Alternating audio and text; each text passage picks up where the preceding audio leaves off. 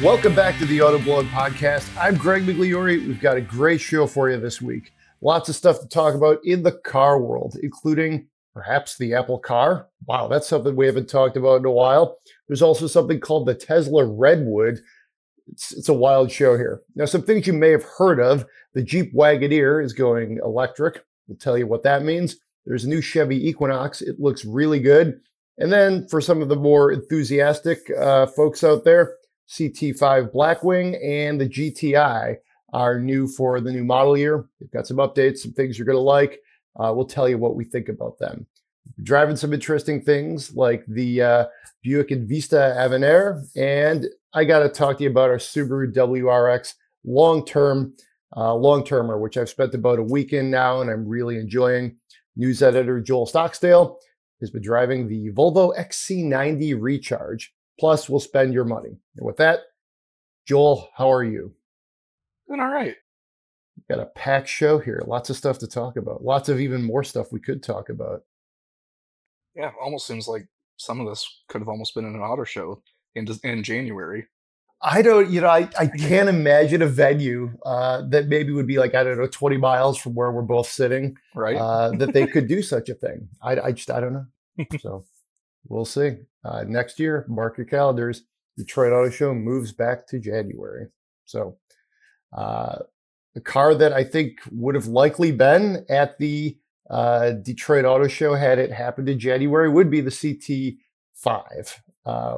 This is, I think, I think this looks pretty good. They did some subtle updates. It's the V and the V Blackwing.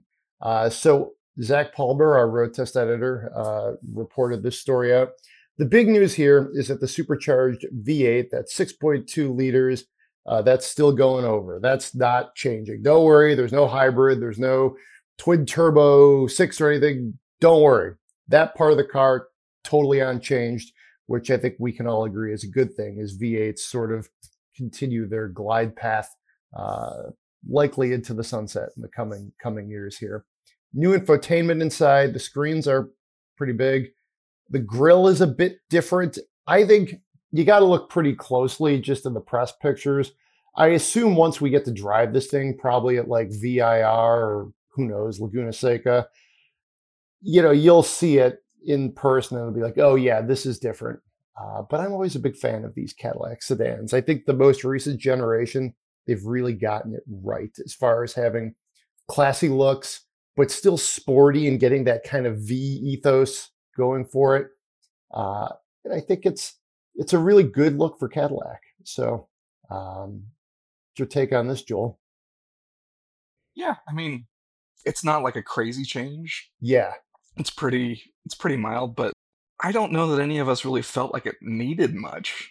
I mean, like the main appeal is the powertrain and the suspension and stuff, and all of that is, still basically the same, and yeah, that's good because we loved it. Didn't want that to change. And if anything we did want to change, it was probably the interior and the new screen and infotainment. It's really nice. It does a lot to spruce up the cabin.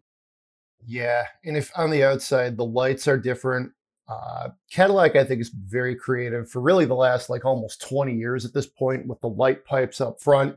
That's a long time queue of Cadillacs going back to even old Eldorados and things like that. So I think it's a good look. They tweaked that. They apparently tweaked the fenders, but again, that's something we'll probably need to see in real life to get a more of a handle on. Good looking cars. Like I said, I've really appreciated this era of Cadillac design. I appreciate how they're really still hanging in there with those rear wheel drive sports sedans and the big V8s.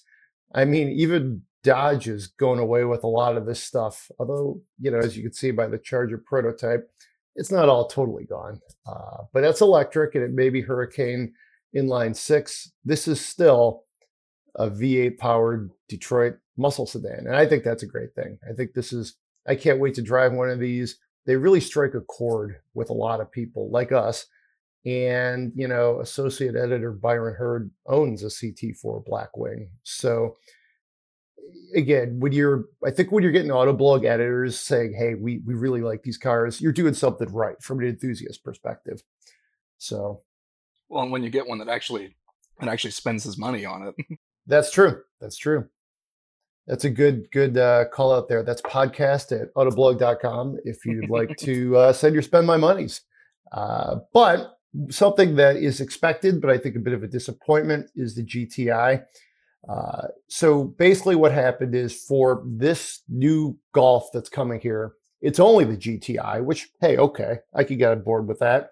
But it's also only automatic, as in dual clutch. And to me, the true, like, one of the key elements of the GTI was that transmission.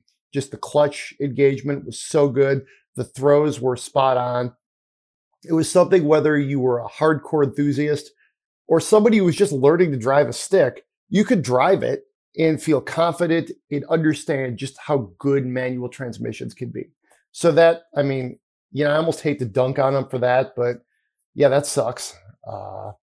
Overall, the Golf looks okay, though. I mean, it's a small car that has a very niche market here in the United States. So, I mean, on the other side of the coin, at least they're still selling it here. So, yeah, and this is just a kind of mid-cycle refresh for Golf, and they haven't said anything about Golf R yet, like even globally. I would expect that we're still going to get Golf R.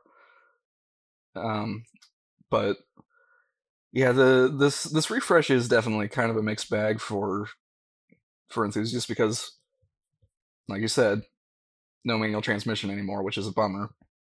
Because obviously the GTI is not like a super fast car, so while like the dual clutch transmission is very good and we like it, this is also definitely kind of one of those cars that can benefit from the extra engagement of being manual. yes. On the plus side, though, it gets rid of some of the really horrible touch buttons that Volkswagen implemented. And those were so bad. Yeah. And it's not just Volkswagen that is guilty of this either. There's a lot of automakers that have been doing this. Mercedes is one that jumps to mind.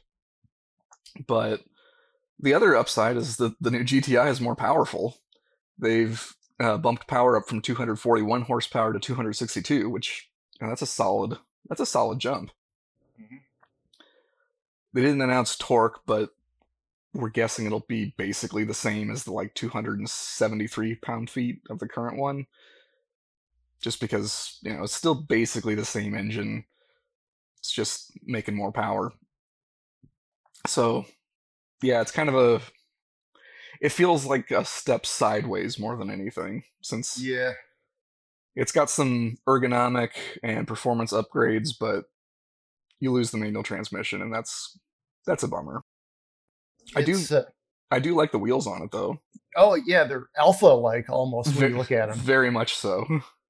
I think for some people who perhaps may want like this edition, this version of what a GTI is, there were some people who really did like the automatic transmission. Some people did. There's a reason for it. If you want to, maybe you're using it as like a city car. I mean, driving a stick shift in a congested urban area is not fun. So, I mean, it had its fans. And of course, Volkswagen Group has outstanding dual clutch transmissions. So, there's definitely some enthusiast cred still going on there. And it's a good execution. It's, again, they cleaned up the interior, they snazzed up the outside, those wheels look good. I would like, if Zach Palmer was like, hey man, you're on for the GTI next week, I would still be quite excited. I wouldn't be like, yeah, nah, hard pass. I'd be like, that's great. How long do I get to keep it for? And that's the thing. I mean, it's kind of the same deal with the Toyota Supra. Like, it launched with an 8-speed automatic, and everybody wanted the manual because the manual's fun. But the Supra's 8-speed automatic is a really, really good automatic transmission. Mm-hmm. And it's kind of the same deal with GTI. It's like, we really like the manual. That being said, the dual clutch transmission is really, really good, and it's still a great car with it. So, yeah, it's kind of it's a give and take on this one. Did you see that the Blackwings had I think it was the CT5V and the Blackwings collectively had a 50% manual take rate? I almost can't believe that, but yeah, it's great to hear. Well, and these kinds of enthusiast cars really get a high take rate. The Yeah. Subaru WRX has an incredibly high one. I think it's more than 50% of Wow. WRX Okay. buyers buy it with a manual transmission, like by a significant margin. So there are certain enthusiast cars that absolutely people prefer that, and I think probably justifies developing the transmission for it. Oh, for sure. And I mean, I think at that point, you're doing what you think the market is going to bear out. So we'll get to this in a bit, but in our long term, I almost can't imagine not having the 6-speed manual in it. Otherwise, because it would change the whole character of the car. So, I mean, it's 6 speeds are standard on the WRX, and you have to literally change to the Subaru Performance transmission, which I don't think we'd really want to do. So, And uh, just to clarify, the Super Performance transmission, it's a CVT by a fancy name. yes, yeah, it's a good point. Say the quiet part out loud. There you go. Well, and I think probably one of the reasons that we're not seeing the manual in the GTI this time around is, well, for one thing, I think demand has dropped in Europe, I think. Mhm. And also, Volkswagen is going to be looking at emission standards that it might be difficult to meet with the manual transmission, and the fact that this is probably the last like I don't know for sure, but I'm guessing this is going to be the last generation of the Golf Yes. before we get an all electric one. So Volkswagen is not looking to spend more money on this vehicle, this platform, because they're like we're sinking our money into the next generation that's going to be basically all electric, maybe plug-in hybrids. So and there's not much else that they're going to put them. There's not much else that they're going to put this manual transmission into. The GTI is kind of the last thing. So I think that's what we're seeing here is that like they're winding down this Golf generation. It's kind of like the last bits and pieces, and that's why it's going away. It's interesting too when you look at how much I think Europe colors Volkswagen's like overall strategy. Take rates of electric vehicles in Europe are far outpacing the United States. We're at like maybe 8% this month. If everybody gets their tax credits, it goes to the dealership. That's what S&P is estimating. They were like last year, actually, as in like 2022, they were over 12%. So, they're already over, I think, 15% at least. So I think Volkswagen, for a lot of reasons, is frankly trying to push more electric vehicles. They've invested in them, which is, a long-winded way of saying things like the Golf and the GTI are exiting stage left. And again, sort of like the Blackwings and the Cadillac rear wheel drive cars. If you want one of these kind of outgoing, soon to be dinosaurs, it's a good time to get one. They're new. They still have a lot of nice technology on them. And perhaps they have the powertrain that you'd rather have right now. So they're at your local dealer. Mm-hmm. All right. You saw the new Equinox 2025. This is a little bit like a placeholder, if you will, because it's the gas powered car, but it's very significantly updated. A new platform, which kind of caught me by surprise. The only thing that really isn't changed is the powertrain, which, again, is gasoline. And it's just the 4-cylinder, a very small displacement 4-cylinder. But looking at the pictures, I thought, wow, they really gave it some of that really good Chevy DNA, like what we've seen in the Blazer, the Trax, things like that. And for a while, the Equinox almost seemed to me kind of like the less attractive, just grocery getter crossover that you just maybe bought out of habit. Because I looked at the Blazer and I'm like, well, the Blazer is way better looking. And then, of course, the Trax, the Trailblazer, again, vehicles that have more of an identity. But I would say the Equinox finally has an identity and a lot of other enhancements. So you saw this thing in person. There's some nice pictures on the site. What was your take? Yeah, I absolutely agree. The old one had strong generic crossover vibes about it, and this one looks much chunkier and more rugged and has like a little bit of personality to it. So the exterior is a big improvement. I'm actually quite fond of the new active trim that they've launched, Yeah. which is the sort of rugged. I mean, it boils down to styling and some all-terrain tires on 17-inch wheels. So, I mean, it's not like that rugged, but for a lot of people, that's all that they really want or need. I like the two-tone paint schemes. The Active has a white roof, the RS has a black roof. And what I was really impressed by was the interiors on the Active and the RS. They're a huge improvement. It kind of feels like a higher end, much larger version of like the Trax interior. It's very sculpted. It's got big flat panel screens ahead of you. It's got lots of nice upholstered finishes on the dashboard and the door panels. I really like on the kind of like turbine style air vents, there are plastic trim pieces that go around them, and they're like a translucent plastic, kind of like old Macintosh computers from like the 2000s. Oh wow, that's really neat. Yeah, I really dig it. And like the Active and the RS, they each have nice faux leather seats with perforated inserts, and each one has a different perforated pattern. The Active has this nice kind of saddle brown color with some bits of micro suede. The RS is that I saw was black leather and it had like red and blue contrast stitching, which sounds like a lot, but it actually nice and subtle looks really good. I was really impressed. Yeah, those vents, that's a great point. I saw those in the pictures and I thought it reminds me a little bit of like the Camaro, what they were Hmm. doing there for a while. And props to Chevy. I think we've been pretty hard on a lot of GM interiors with good reason, but especially things like the Equinox, where it totally seemed like this like farm of hard plastics and other weird plastic-like materials.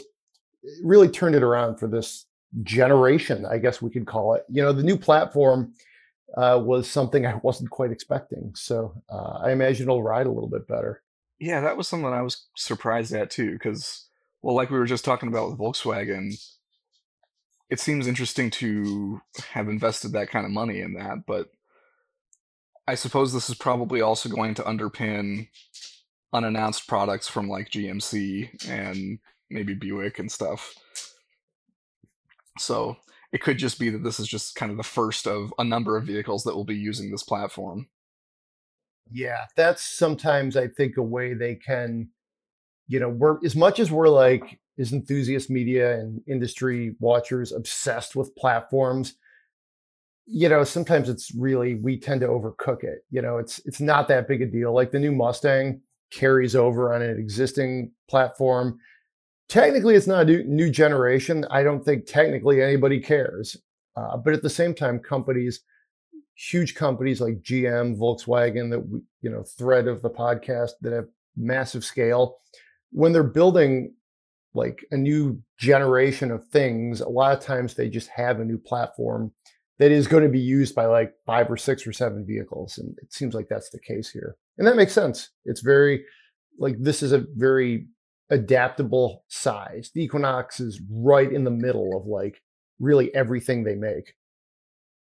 Well, and also I'm guessing they've kind of had this timed out where it's like Yeah. they this is almost assuredly the last gas powered Equinox. um, so they're probably like, okay, we know that there's still going to be this gap between when EVs go fully mainstream and our current gas Equinox is pretty old. It'll make sense for us to go ahead and launch a new one. But we'll only have to like maintain it for the life of that generation, and it's over. Um, but yeah, I was a little bit surprised. I'm a little bit disappointed that they didn't announce any kind of like hybrid option. Yeah. That it's still just the 1.5 liter turbo 4 cylinder, which is a fine powertrain. Like the power is like on par, it's competitive enough with the segment, but Chevy has had good hybrids in the past, and so it would have been kind of nice to see that on offer. Yeah, I think they, especially if it was perhaps a conventional hybrid, not a plug-in hybrid, and they kept the price competitive, I bet they would have had a significant take rate. I think people would have been interested in that because it probably would have been a little more interesting to drive and a little more efficient than this, again, tiny turbo 4. And I kind of think that there will be people that kind of like this more rugged looking version of the Hmm. Equinox compared to the electric Equinox, which, for the record, I really like the electric Equinox. I actually saw an all blackout RS version on the street Yeah. the other day because I live like right near the GM Tech Center. I see this kind of stuff. Um, so it would have been interesting to see kind of a greener version of this gas powered version. Although I'm also guessing that Chevy's thinking was, we're going to have plenty of Equinox EVs, and if you want the greener version, we're not going to sell it for a whole. I mean, because Yeah, the Equinox EV is supposed to start like mid $30,000, which isn't a, that's right. Yeah. that's not a big upcharge compared to like regular gas powered Equinoxes. So maybe offering the hybrid would have been tricky when you've also got the full EV for not much more. Then again, I don't know. Then there's going to be buyers that are like, I can't do an EV yet for whatever reason. Right. We're at that, like, I don't know if tipping point is the right way to put it, but we're at this transition phase where a lot of these vehicles are competing with each other in some ways because consumers are really not sure. I've talked to a lot of people about EVs lately. It feels like it's, if just for a lot of people, if they're looking to buy a car, they're like, okay, I've been hearing a ton about EVs. And then you probably get this too. They're like, well, what do you think? And where can I charge this thing? And, you try to give them both the good and the bad sides of it. And I think for many people, an easy recommendation is a hybrid or a plug-in hybrid because you don't have to think about it. And perhaps that's where there would have been some space for the Equinox, but neither here nor there at this point. Uh, Yeah. Well, and also I'm guessing GM was also kind of thinking we're going to have more Equinox EVs actually available at the time that this gas one is coming out. that's true. Because that's another thing that they're kind of working on, that they're having a little trouble with. That's true. Yeah. I mean, the other side of EVs with GM specifically is almost everything they said at the end of 22 that would be there or would be around in 23 has really taken a very long time to get here. And it's 24 early, end of January. And some of those things are just finally achieving any sort of scale. So we'll see. Yeah, I'm finally seeing Cadillac Lyrics on I dealer was just lots. thinking that. Yeah. But obviously that's only a piece of the pie because is Blazer off of its stop sale yet, or is that still? I don't think so. Yeah, So they're in a bit of a tough spot. I think it seems like. yeah, and I'm sure that this was, I'm sure this was not planned. I'm sure this was things in the background that we have not heard about have probably kind of stacked up a little bit. And I mean, even Mary Barra, their CEO, said it's sort of her end of year like interview she does in Detroit. Yeah, we were disappointed. This is not what we thought how things would go. Um, we want to sell more of them, obviously. So yeah, because I'm sure that, like, I don't think their strategy was bad, but clearly some things have gone wrong that were not anticipated. yeah, I mean to go back to the Blazer, we did that story on. We sort of aggregated, for lack of a better way to put it, the disaster Edmunds had with you know, their Blazer, and it's sometimes when things go sideways with new technology, they really go sideways. Hmm. And I mean, it can happen to any Oh yeah, company. yeah, it definitely could go. Yeah, I mean it's not exclusive to General Motors. We've seen it with, many different automakers. Yeah.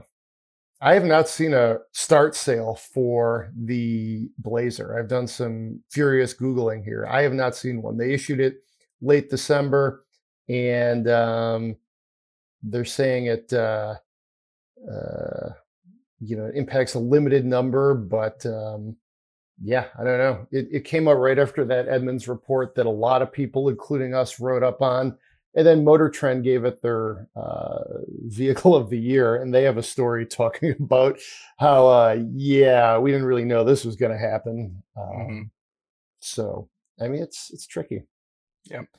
I guess we'll hope for better luck for the Wagoneer SEV. We've got kind of a good-looking teaser shot of it. It looks like a Jeep. Looks kind of like a Wagoneer. We don't know much else. We knew this was going to happen, though. That they were going to have an all-wheel drive electric Jeep wearing the Wagoneer badge. It's going to have, of course, four-wheel drive and 0 to 60 in 3.5 seconds with 600 horsepower, reading right from our story. So that's kind of cool. Jeep is allegedly, I think 2025 is the time they've said they're going to really have most of their lineup electrified in some form. This one is a 2025 model year, so we think we'll hear something soon. Beyond that, if you actually do some Googling, it looked like there's some leaked images out there that seemed a little just too sketchy for us to pick up, but they're out there. And of course, we have this story on our site. Honestly, this seems more like the Wagoneer I would be interested in. The sort of battle cruiser, refrigerator on wheels that they rolled out a few years ago, while very nice, and it's definitely a formidable competitor to things like, the Escalade, the Navigator, the Tahoe, etc. I don't know. I kind of thought I would have liked to have seen a different approach for the Wagoneer name, although the business case, I'm sure, would prove me wrong.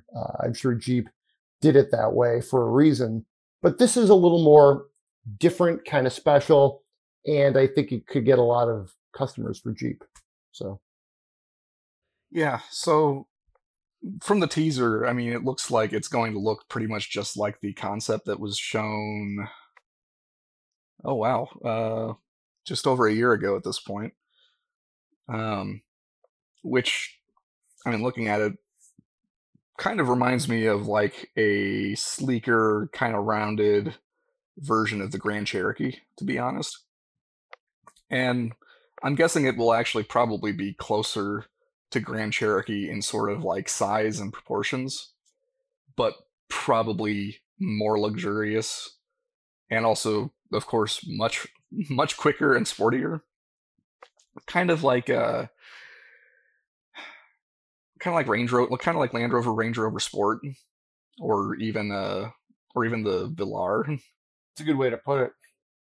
And it'll be interesting to see how it goes, because I know that like the styling of the Wagoneer is kind of divisive, and I get it, but at the same time, I think they did go the right way with that being very blocky and boxy and kind of truck-like, because I think that segment likes that. I mean, it's going up against Tahoe and Sequoia and Expedition, and they're all very trucky. I mean, they're all based on full-size trucks. So is Wagoneer. It's based on the Ram platform.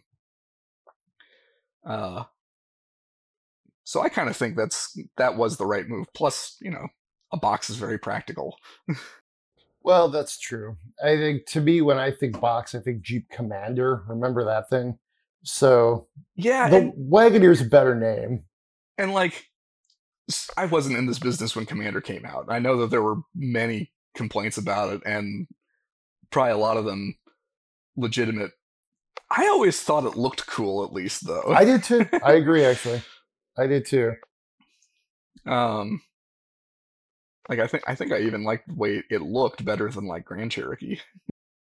Oh, that's a hot take. I think the Grand Cherokees from that time, actually, I like a little better. They were Jeepy. And frankly, that would be a decent winter beater, like a 07 Grand Cherokee with those kind of fender flares, get it in green.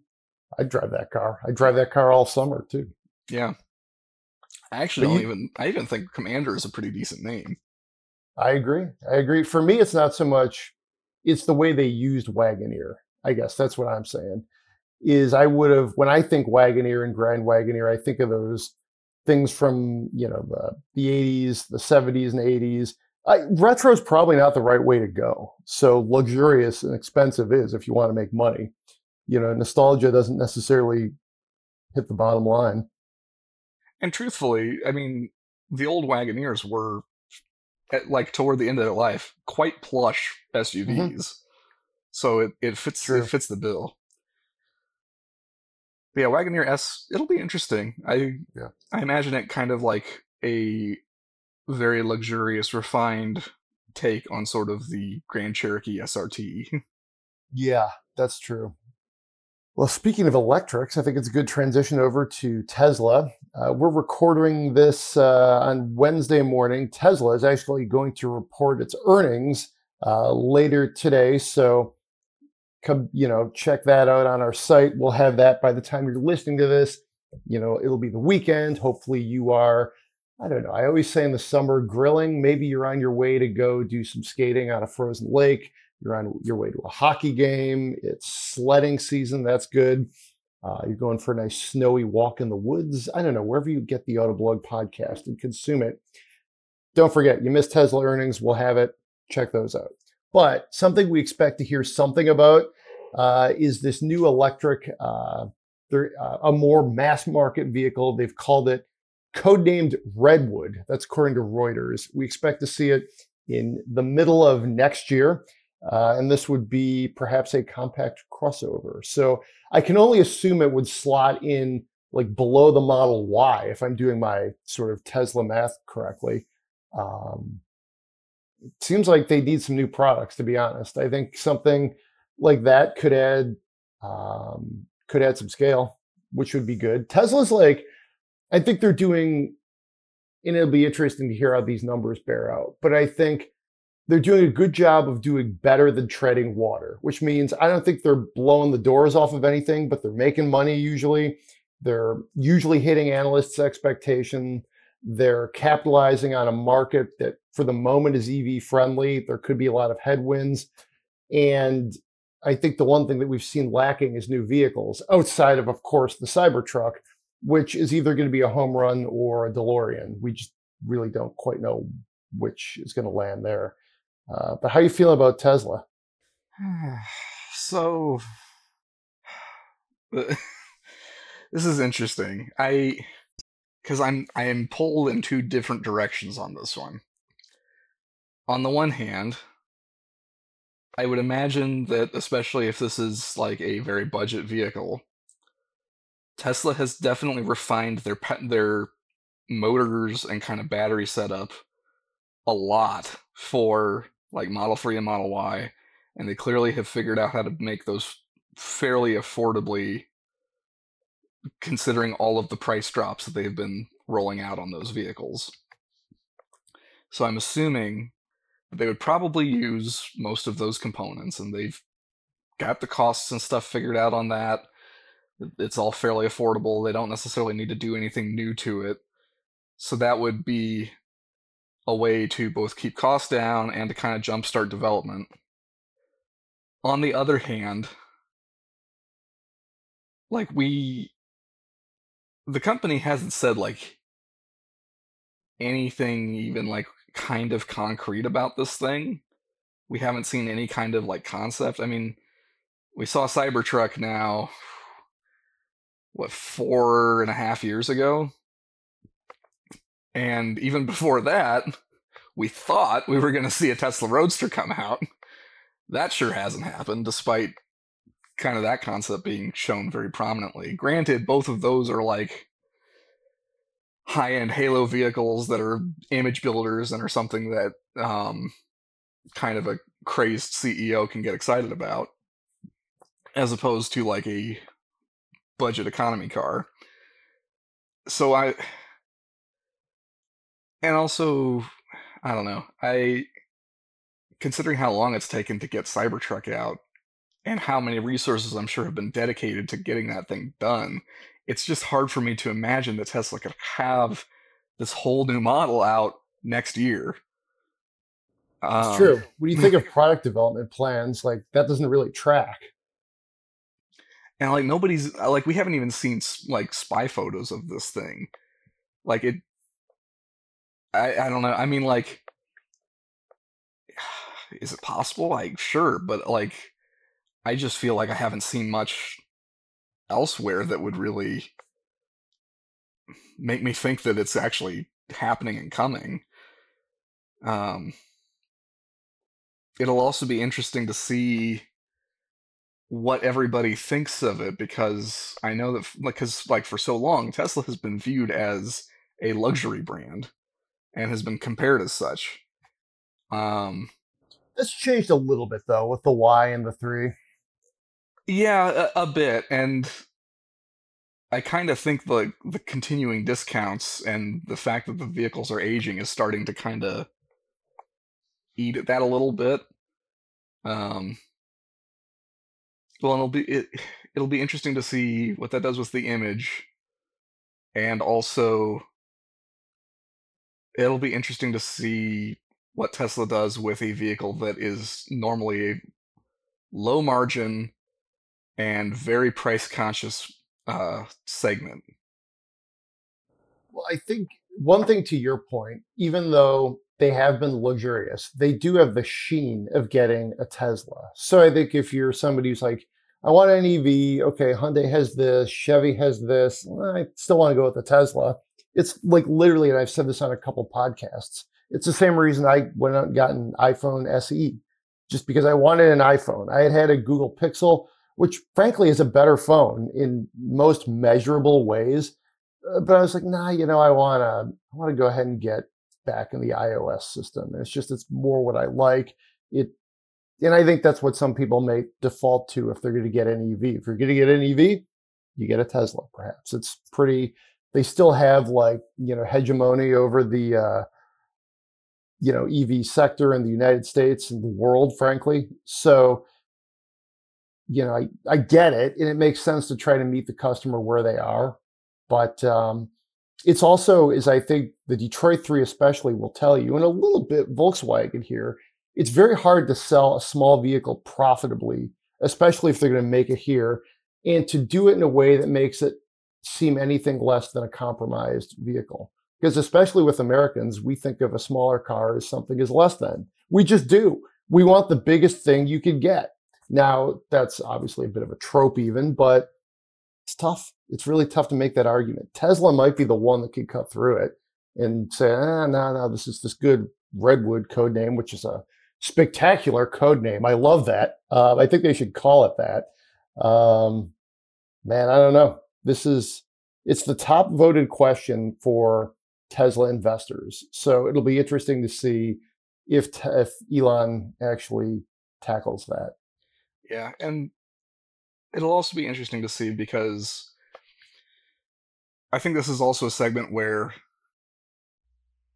people have much less tolerance for when things go wrong. Like, there's a reason that people buy endless Toyota Corollas because they buy them and they just work. They don't do weird things. They don't have weird problems. And that's not necessarily something you can say about a Tesla. um, and and I think luxury buyers in general are willing to put up with like odd things going wrong here and there because they're getting like latest greatest kind of thing. But I think for a lot of people at like lower price points, it's like I'm getting this because I need a car and I need it to work and I need it to not cause me problems and be a headache on my other I don't need another headache on top of other things in my life. Yeah, that's a great point because if you're really thinking logically, the answer to that is more like Honda Civic, not Tesla. So it'll be interesting. I'm viewing this with a lot of skepticism, which is probably how a lot of things related to Tesla should be looked at. well, how about a car from Apple? They actually have never built any sort of car. And very kind of curious report this morning that They're still looking to do it, apparently. Bloomberg was the one that originally had some reporting on this, and it made the rounds. I think this is a blast from the past. I feel like this is something we have not talked about in quite some time. It's definitely something that, they seem to be really looking at this as almost this total like rethinking the car business, especially in the mid-teens when this really was more talked about. It was autonomous. It was going to be electric. It was going to look different. Apple, Google, Alphabet. It seemed like all the tech companies were trying to do it. I'm surprised Yahoo didn't try to do one, and it was like, that was the thing. And the only one that really survived was like the Sony partnership, because really it's with Honda. And I think that one really seems like it's going to happen. Now we're at a point where, this Apple thing has appeared back out of the mist.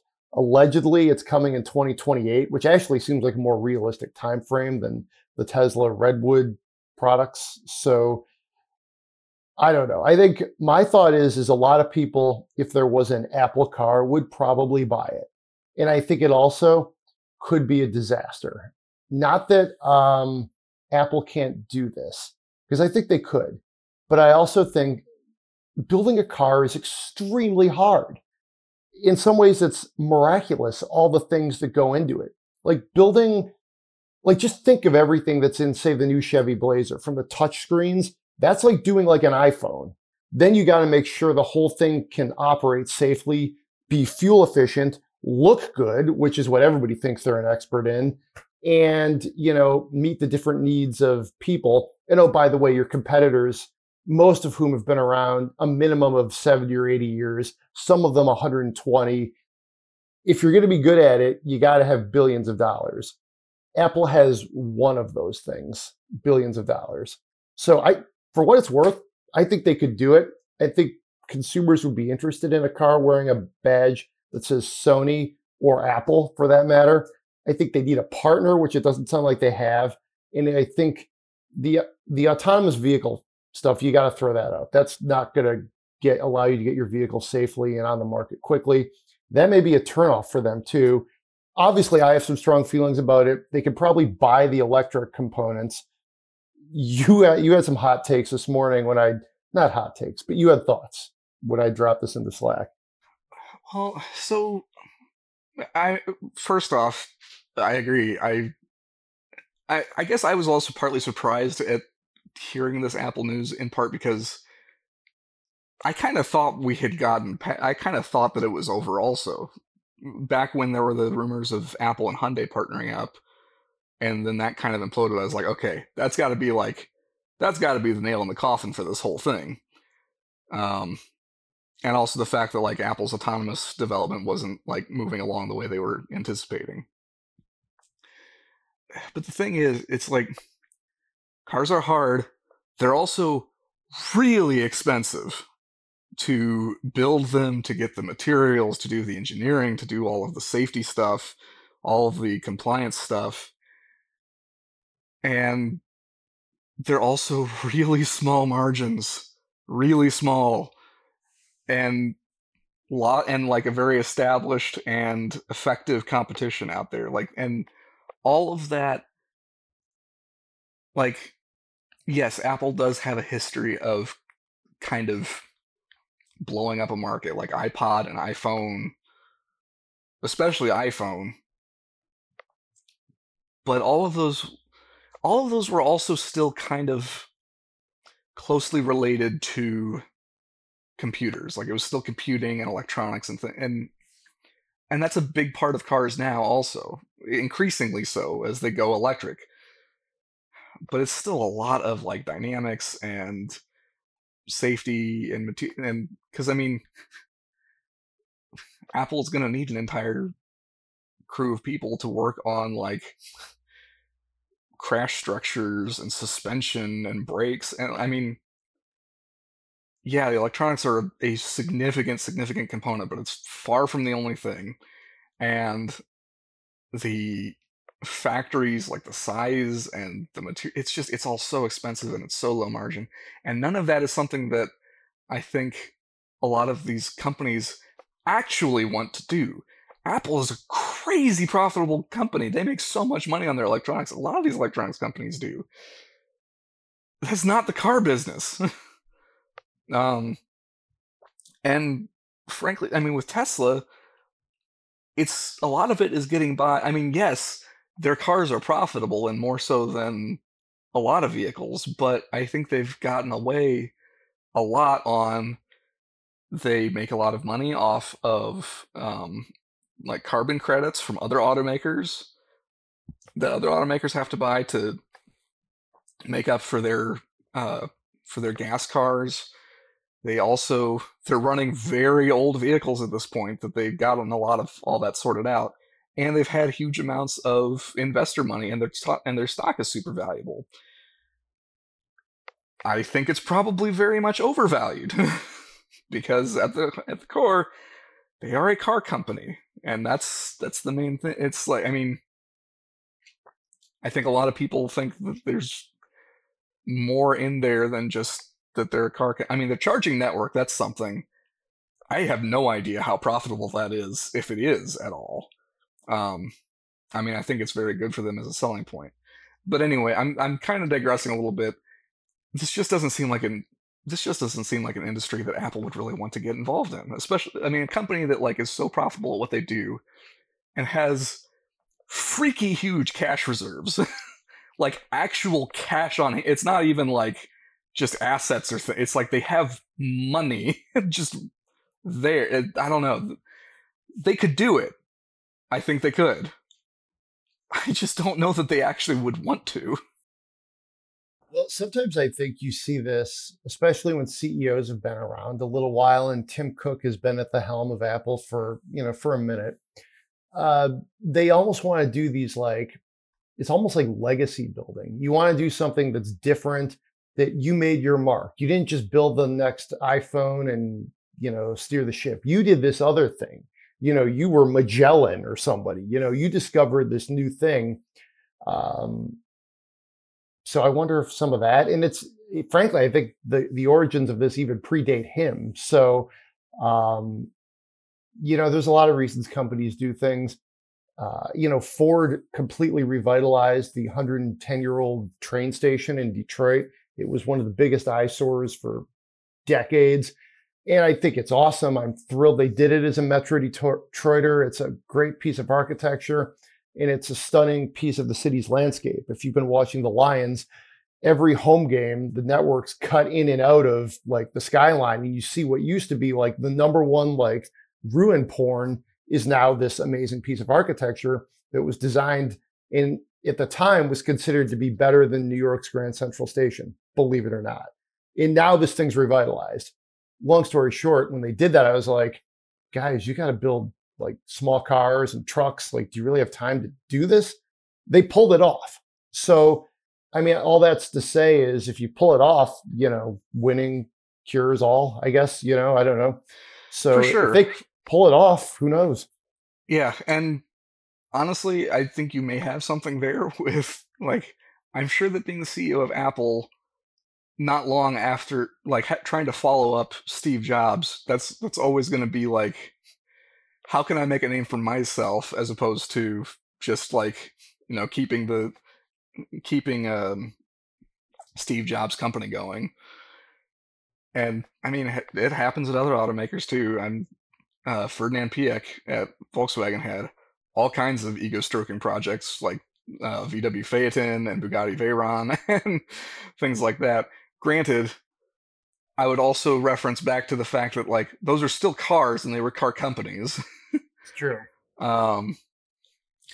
And of the two that I mentioned, one of them was a gigantic flop. That's true. Yeah. I mean, Ford made boats. GM, I think, has been in the refrigerator business. Yeah, that's true. This stuff happens, but yeah, it's tougher to go the other way. I think it's tougher to get into the car business when that's not your jam. When you can do something else and then expand into it, you can. It doesn't always work. Remember when GM bought Ross Perot's company? What was that called? EDS in the 80s. You probably don't remember that. That was that long ago. No. But that was a little bit of probably board overreach. So, Yeah, wow. it's going to be interesting. And actually, like, one last comment. I think Apple could do it. I think what would make more sense for Apple is to do more work collaboratively with automakers on, like, the systems and infotainments in them. Because I think that is an area where Apple does have a lot of expertise and could really, and I think it's something that could bolster their business by having other players that are working closely with you and can kind of help sell that Apple ecosystem, like, and this car from this manufacturer also works great with all of your Apple things. All right. I think we've hit the news section pretty hard. We're running a little long here, so we should probably kind of run through some car reviews, get to some spending your money. Thankfully, these are fairly short reviews. We've talked about the Rex already, but hey, we're talking cars. It's fun, right? I drove the Buick. This is the Invista, the Evanair trim, so it's the very nice trim. Have you driven this by chance? Have you driven the new Buick yet? I haven't driven the Invista yet, but I have driven the Trax, which is the same platform and stuff. Yeah. So, I mean, my big takeaway was, wow, for a small domestic vehicle, this is a compact crossover. Wow, it's tough to do this. GM in particular has struggled with this for years, but this is great. I was really impressed. They nailed the styling. I think it's very attractive. They Invista and Evanair are kind of like riffs on previous concepts they've used for Buick. Great looking crossover, I thought. I drove it in basically a blizzard multiple times and it handled pretty well. So there's that. I thought it's a great value for about, mine came in at $30,490. Only compromise again, and this is where we mentioned this earlier in the show, you got to want to buy a small vehicle. And some people do. And once you kind of recalibrate your brain that way, okay, you want one that's very nice. Some of these things you have to pay for. Heated seats cost money, whether you're in a Tahoe or, an Evanair or an Invista. So, Invista or Invista? I'm not sure if I'm saying it right. I don't hear the ads enough. All I hear is that's a Buick. So yeah, I say Invista. I don't think either is necessary. I think either way is probably fine. You know what it is there was a Buick Avista concept about 7-8 years ago, and I think just I've made that correlation in my head, and I haven't been able to unhook it. So this has the 1.2 liter turbo, 6-speed automatic transmission. General Motors, I think, they've succeeded in an area that Ford really hasn't, as far as making quality, very small displacement turbo 4s.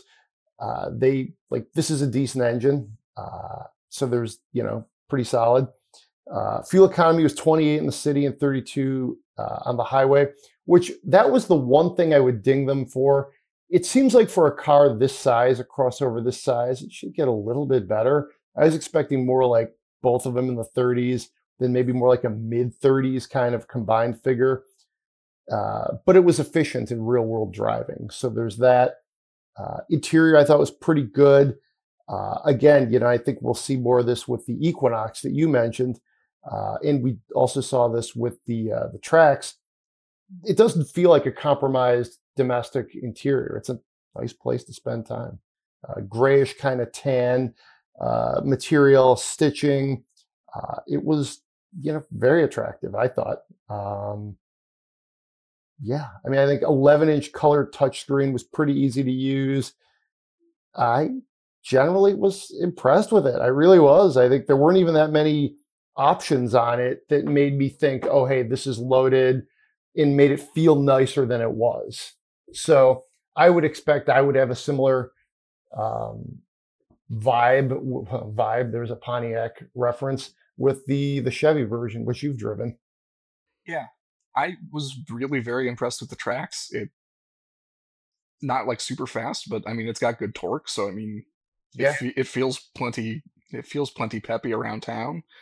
The 6-speed automatic is smooth, and because it's only 6 speeds, it's not hunting for gears all the time, and it's not a CVT, so it's not like droning. And steering's a little numb, but like the chassis feels really good. It feels pretty eager and very composed. And I assume that it's the same for Invista. And I think the Invista looks really good. And the tracks, like they both have very good proportions. Something like they look lower, longer, and wider than a lot of things in their segment. And something else that I also appreciate is that they got the wheel track very nice on it. It fills out the fenders well, like they get out to the very edge. And I think that also contributes to kind of the visual width and stance of the vehicle. And I think that's something that a lot of automakers miss. But they got right on that. And like the interiors are good. Like they're just very good vehicles, and they're cheap. Yes. Because like because the Avenir that you had, that is the top rung, like most luxurious version of Invista. And you said what, $30,000 or so? Yep, 30,490-ish. So it's a steal, man. I think it's, and so like all the other trims are under 30,000. yeah, I think this is where too GM really needs to get this vehicle in front of a lot of people, because I think they would buy it. This is the kind of thing that I think if a non-GM domestic buyer saw it, maybe you didn't have the Buick badge on it, they see it, they're like, that looks great. Then they're like, it costs how much? Okay. So are you saying that those people would be like, that's a Buick? Yeah, I hate to say it. Yeah. But I also have found it's interesting, maybe because I've slightly gotten a little bit older as a geriatric millennial, as they call my group. I don't feel like I would not drive a Buick or a Lincoln. They're nice vehicles, and the styling is better than anything in their segment. I think I would drive one. I really would. It definitely takes some mental recalibration to think, oh, I own a Buick. But I don't know. In some ways, who even cares? It's, well, that's the thing. It's like, if it's a neat vehicle, I mean, yeah, I can get past the badge. Like I thought the Buick Regal, the Tour X wagon was very cool, and the GS like sporty version was pretty neat too. But yeah, Invista, like it looks really good. It's actually one of the rare crossover quote unquote coupes that I think actually looks quite good. Like it actually looks very fastback and sleek, as opposed to just an SUV where we kind of cut the back off a little bit. Or even worse, a hatchback that's lifted an inch and a half off the ground, and you're like, well, that would have been a cool car, but for some reason they squished the wheels and lifted it. Now it just looks awkward. So I agree. They really got the stance right. That's actually a good segue to our long-term update. The Subaru WRX just joined the fleet. Road test editor Zach Palmer put a couple thousand miles on it, so we're through the break-in period.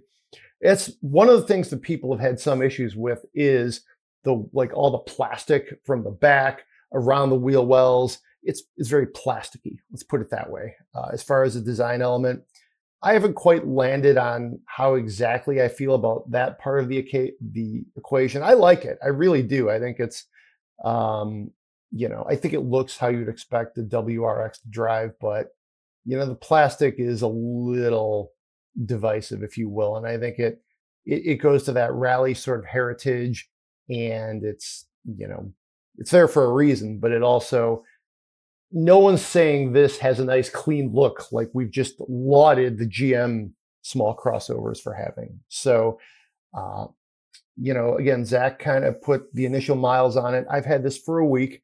I've enjoyed it a lot. I think it's, we have not had a WRX in our long-term fleet in quite some time. We did have an STI in 2008, I want to say. Ballpark somewhere in there. It was long enough ago that, there was such a thing as an STI. And, this does have some of those same ethos, only doesn't have the same kind of power. I think it's obviously a hardcore, enthusiast play.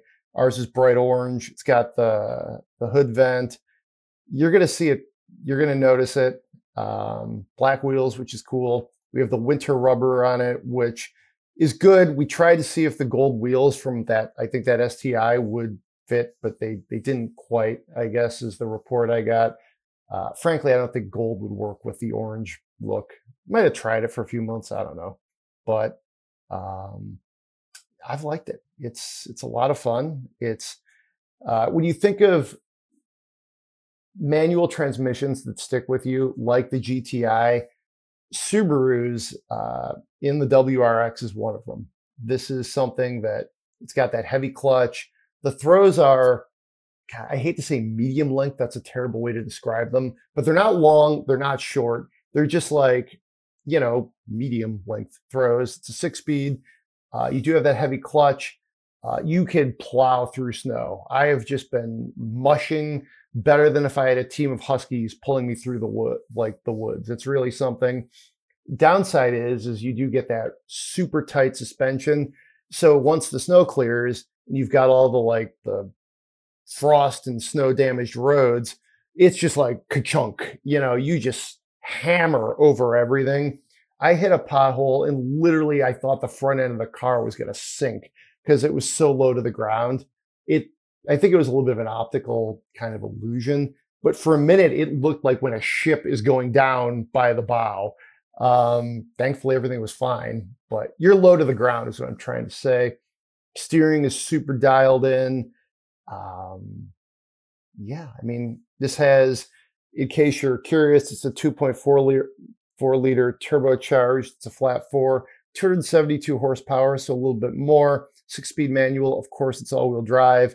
And then the curb weight is just under 3,400 pounds, which is, that's a light car. That's a light sedan. And fuel economy, I've been observing about in the 20s.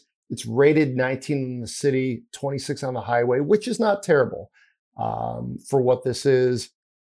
I've enjoyed it. It's Have you driven? You have not driven this one, but have you driven the Rex yet? Yeah, I've driven the regular WRX, and I also drove the TR version. Okay, that's intense. Over in Italy, yeah. Well, it's a little intense. It's like 5% stiffer suspension, and way bigger brakes. Oh wow. Okay. And it also comes with it's got the Recaro seats from the GT version. No sunroof. I've liked all of them. They're all lots and lots of fun. And even though they have made them much more easy to drive, I don't know if that's the perfect way to put it, but the bigger displacement 4-cylinder and upgraded turbos and stuff, they're less the boost comes on a lot smoother and more progressively, and it's not as dead when it's out of boost. So it's just a lot easier to work with. Despite that, it still has that kind of hooligan vibe to the W. Driving it, it feels like you want to kind of drive like an idiot. Okay. It's got all of this grip and this eager engine, and it kind of eggs you on a little bit. Be a little bit silly. And I like the way the WRX looks. I absolutely approve of the orange paint color that we got. And I get why some people are turned off by the body cladding. I kind of like it. And the thing is, this is maybe a kind of a hot take. Subarus just don't look that great. They never have. Okay. And they're always going to look a little weird. And I think that's a lot of the charm of them. They all, probably my favorite Impreza was those bug-eye ones from what was it, 2001 to 2003. Lots of people hate those. Yeah, didn't John Snyder have one of those at one I think point? he did. Yeah, Yeah. I love them. Like I think they look a little weird, but like I kind of dig them. I had a neighbor who had one. I never saw it until he moved. I was like, oh, that was a nice car. I wish I knew that was in there. But also I feel like Subarus age surprisingly well too. Yeah, that's a good way to put it. Because oftentimes I look back and like the thing they're often referred to as the Hawkeye Imprezas, which were like the last version of that generation that came out in 2001. So it had the like very angry, scowly headlights, and it also had that really that really poorly thought out Subaru corporate grille that was supposed to like evoke airplanes. Oh man. The one that was in its worst form on the B9 Tribeca.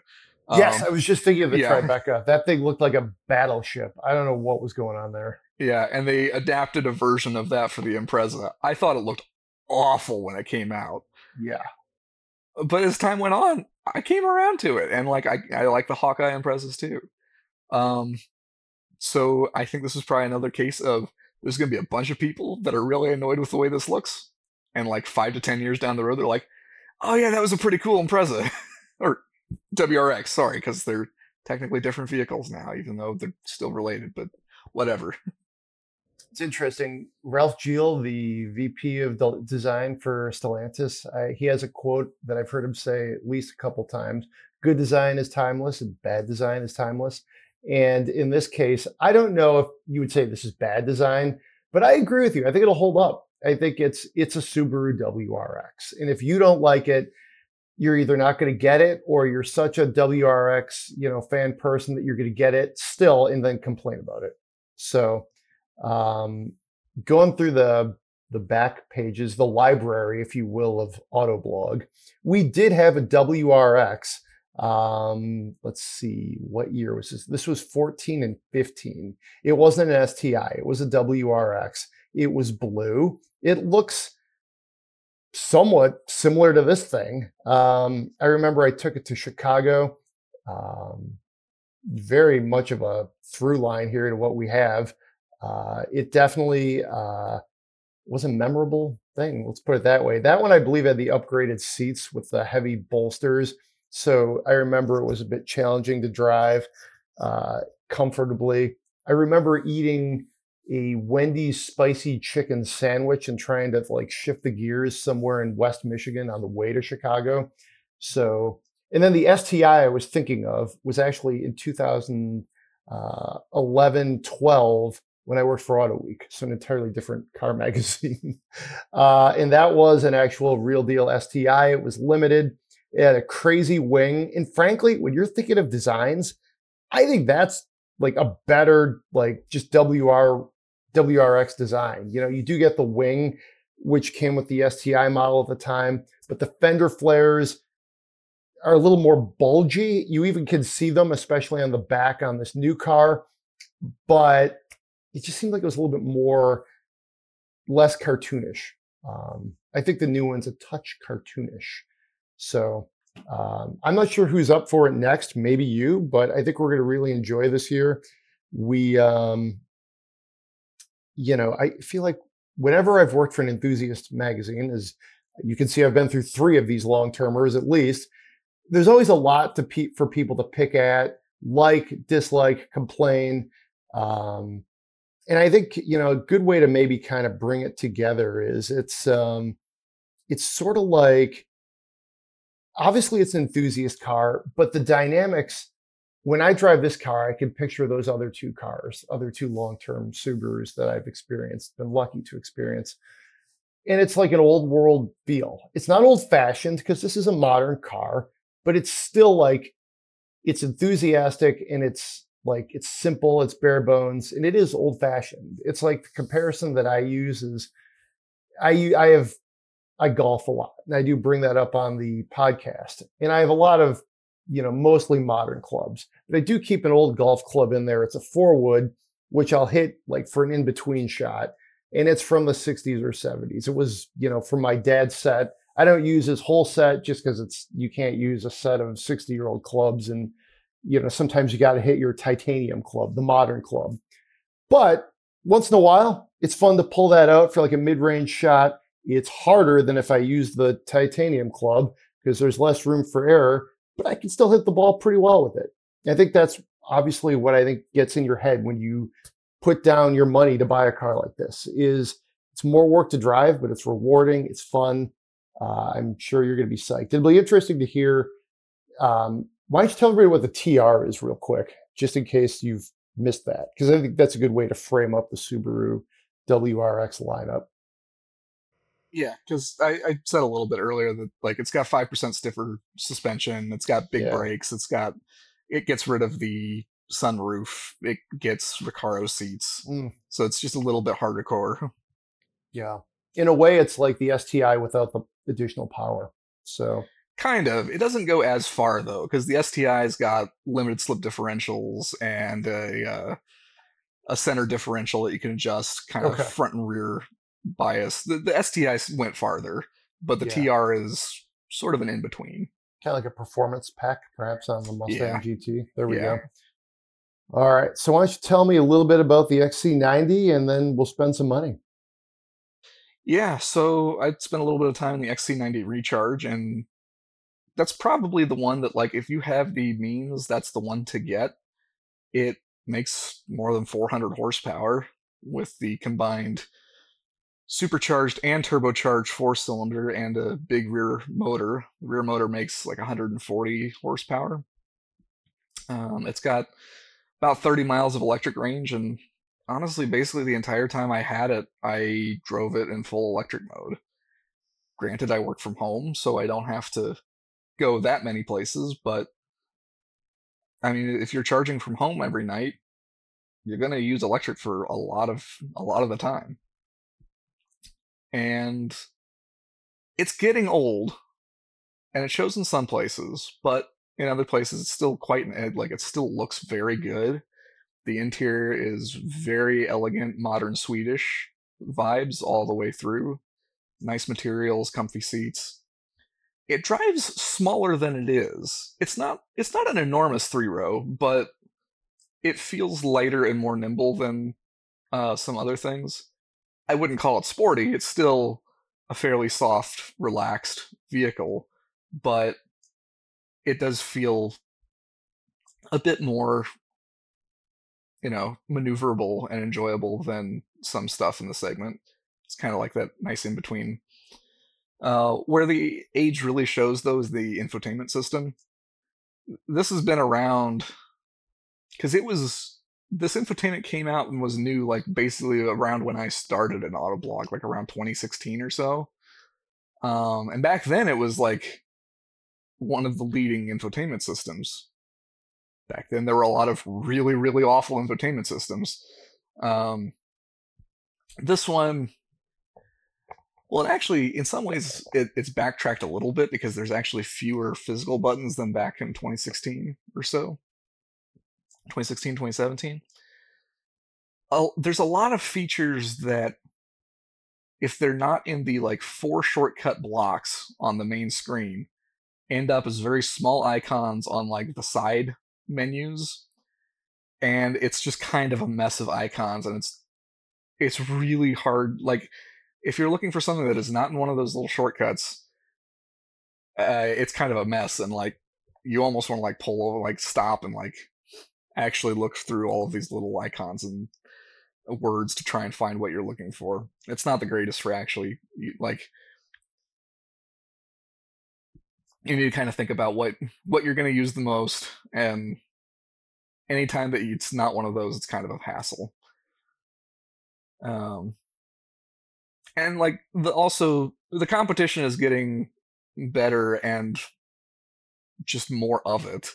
Like, when this launched, you didn't have things like the shockingly fancy and luxurious like Grand Cherokee, right? And now the Mazda CX-90 is coming out.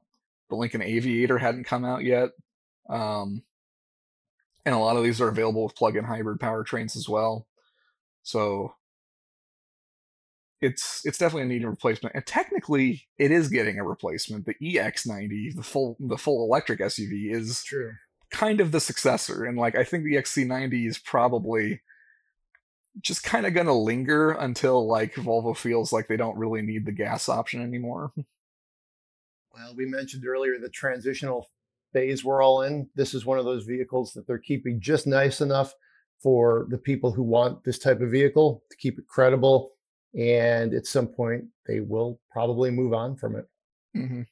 And for Volvo, it's probably not as big a deal because they have been very clear that like they're pushing forward with EV. Like that is what they're doing. They're not going to stray from it. Like they're pushing hard for that. And you know, being a luxury automaker, they can kind of afford to do that because their clientele probably has another vehicle that they could rely on if like EV doesn't work entirely for them all the time. They can cover the costs of like their battery and motor technology and stuff. It's just a lot easier to do electric at higher end vehicles because you can kind of justify the costs easier. All right. Speaking of costs, let's spend some money. This is a good one from up in Montreal. Bruno writes, "Hello, everyone. Love the show. I've been owning a 2017 Audi SQ5 for a year and a half. Although it's a great vehicle, I'm looking to downsize since I'm not utilizing the cargo space and I thought I would need, and I missed the nimbleness of a small car. Looking for a Cooper sedan, drives approximately 20,000 miles a year with some spirited backroad driving and occasional quarter-mile racing. Live in Montreal, a great city, one of my favorites. So all-wheel drive is not a requirement. Budget is 40,000 Canadian for a CPO. And that's about, at current exchange rates, that's about 30 grand in the US. So I have some thoughts. I think, one thing I would just kind of do right off the top is just consider it, stay with Audi, look for a used A4 or A5. You already know you're in the family, you like it. They're sold in Canada. I had to cross-reference some things here to make sure what's sold here and what's sold over there. You can find some of those. And also a BMW 3 Series. I think that could be pretty nice. I think because he's willing to go used, that means you can go from like 17 to like maybe 21 and still get something that feels fairly new. And also, you're willing to put down a bit of money. Like $30,000 for a used car is not nothing. So you can get a lot of car. So if I'm doing my exchange rates, math correctly, those look like things you can find out there. What do you think there, Joel? Yeah, so what I'm thinking is I'm also thinking Audi, and in addition to the like A4, A5 line, I would say look at an S3 or possibly even an Audi TTS. Because basically those are... Oh, that's fun. Yeah. Because those are basically a VW Golf R, but in either a sedan or a coupe body shape. And it's hard to go wrong with one of those. Yeah. And I was kind of poking around on a classified site for Canada. Depending on like condition, miles, and things like that, you might be able to squeak into an RS3.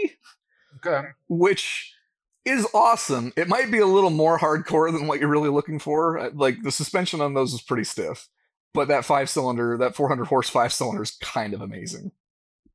But probably a safer bet, S3 or TTS, like the S version of the TT specifically.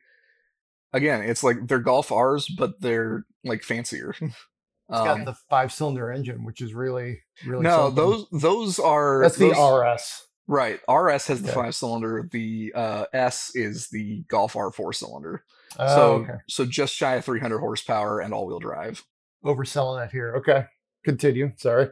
Right. And that's why I was like, you might be able to get the RS3 with the 5-cylinder, but the S is probably... It's easier to find. It's also not going to be as stiff and hardcore as the RS3, so it'd probably be a lot easier to live with. And it's like, that Golf R like, I would also even suggest a Golf R. Yeah, that's not a bad call. Just straight up. But if you're looking for like the sedan or coupe, that's your Golf R as a sedan or coupe. All right. Checking my math here, you can in fact get a very nice BMW 3 Series 2021 for just under 43 Canadian. It has xDrive, and it's available at the BMW Montreal Center. So again, sometimes you get a little tricky, like certain things are sold here that aren't sold there. But yeah, I mean, I think I would land on something like a 3 Series. I think that would be different, kind of fun too. Have you ever been to Montreal? No, I never have. I'd like to go sometime. I have gone in the winter a couple times, and it's fun. Great place to hang out, fun town, great food, good place to have some drinks. I went to it was then called the Molson Center, I think, which is where the Canadians play hockey. I'm a big hockey fan, so it was fun to see a game there. Yeah, just a great town to hang out in. I think especially in winter, because hell, we live in Michigan. Going somewhere cold for winter is not a problem. But I think also seeing the F1 race there in the summer would be kind of cool. Check out the circuit, and yeah, I think that would be a lot of fun.